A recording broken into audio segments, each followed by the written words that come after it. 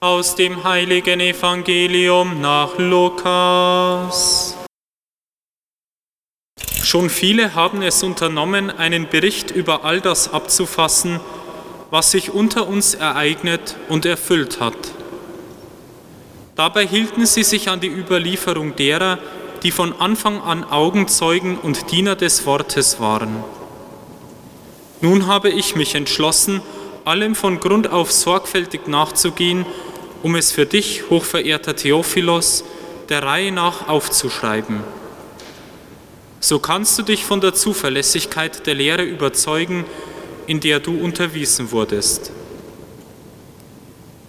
In jener Zeit kehrte Jesus, erfüllt von der Kraft des Geistes, nach Galiläa zurück. Und die Kunde von ihm verbreitete sich in der ganzen Gegend. Er lehrte in den Synagogen und wurde von allen gepriesen. So kam er auch nach Nazareth, wo er aufgewachsen war, und ging wie gewohnt am Schabbat in die Synagoge. Als er aufstand, um aus der Schrift vorzulesen, reichte man ihm das Buch des Propheten Jesaja. Er schlug das Buch auf und fand die Stelle, wo es heißt: Der Geist des Herrn ruht auf mir, denn der Herr hat mich gesalbt.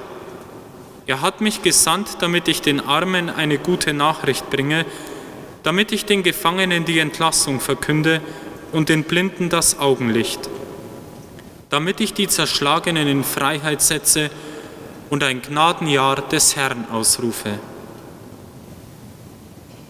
Dann schloss er das Buch, gab es dem Synagogendiener und setzte sich. Die Augen aller in der Synagoge waren auf ihn gerichtet.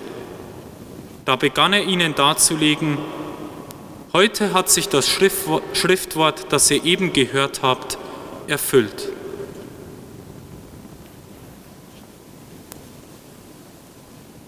Evangelium unseres Herrn Jesus Christus. Ganz Bayern erwartet die Ankunft des Messias. So, liebe Schwestern, liebe Brüder, hat es vor einigen Tagen in einer Zeitung geheißen. Mit dem Messias war aber nicht Jesus gemeint, sondern ein Fußballtrainer, der einem großen Münchner Club zu einer neuen Spielkultur verhelfen soll. Ganz ohne Frage, Fußball ist ein schöner Sport. Und dieser Trainer macht auch wirklich den Eindruck, dass er Ahnung von Fußball hat. Wenn man aber genauer hinschaut, welche Erlösung er vielleicht bringt, dann schaut das relativ dürftig aus.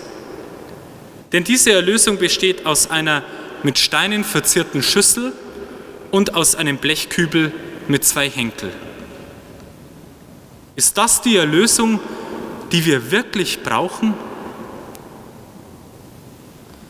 Um das Jahr 0 herum wartete das Volk Israel auch auf einen Messias. Allerdings auf einen, der eine andere Erlösung brachte.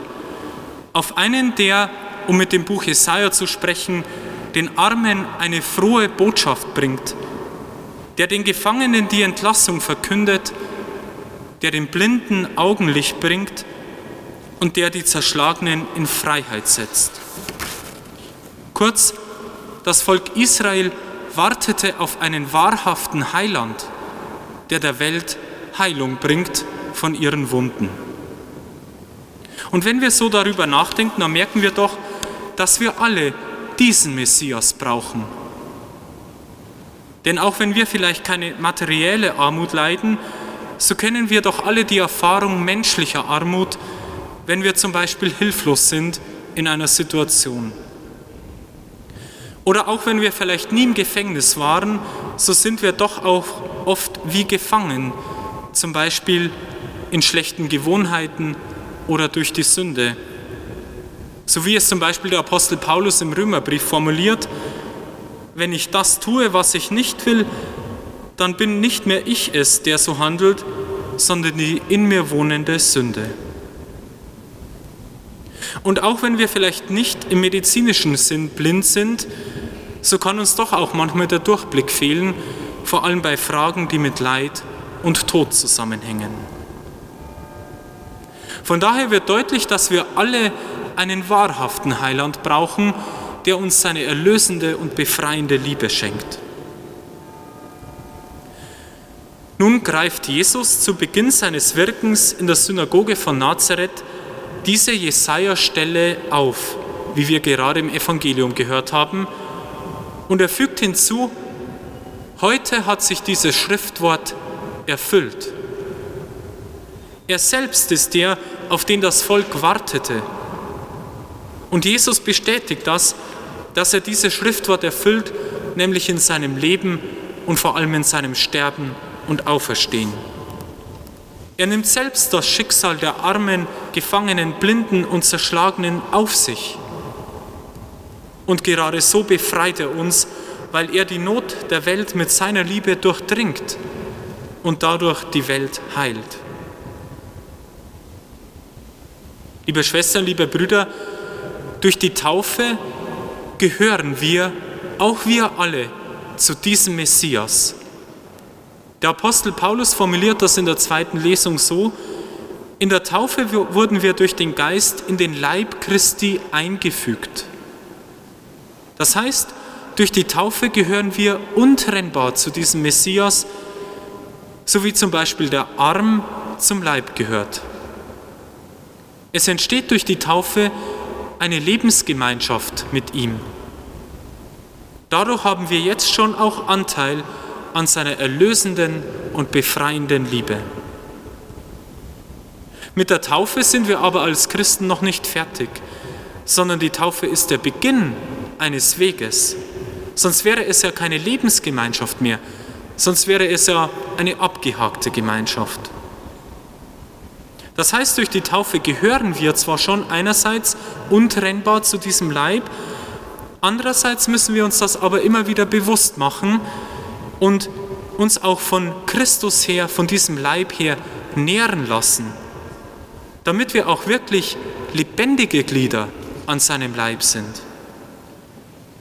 Ein Arm zum Beispiel, der nicht mehr vom Körper versorgt werden würde, der wäre zwar noch am Leib, würde aber dennoch absterben. Nehmen wir von daher, liebe Schwestern, liebe Brüder, seine Einladung an, uns von ihm immer wieder her stärken zu lassen, durch die Feier der Sakramente, durch die Betrachtung der Heiligen Schrift, in der Stille und durch das Gebet. Liebe Schwestern, liebe Brüder, ganz Bayern wartet auf die Ankunft des Messias. Ich glaube wirklich, dass jeder Mensch tief in seinem Herzen tatsächlich eine Sehnsucht hat nach dem echten, wahrhaften Messias, nach der befreienden und erlösenden Liebe unseres Gottes.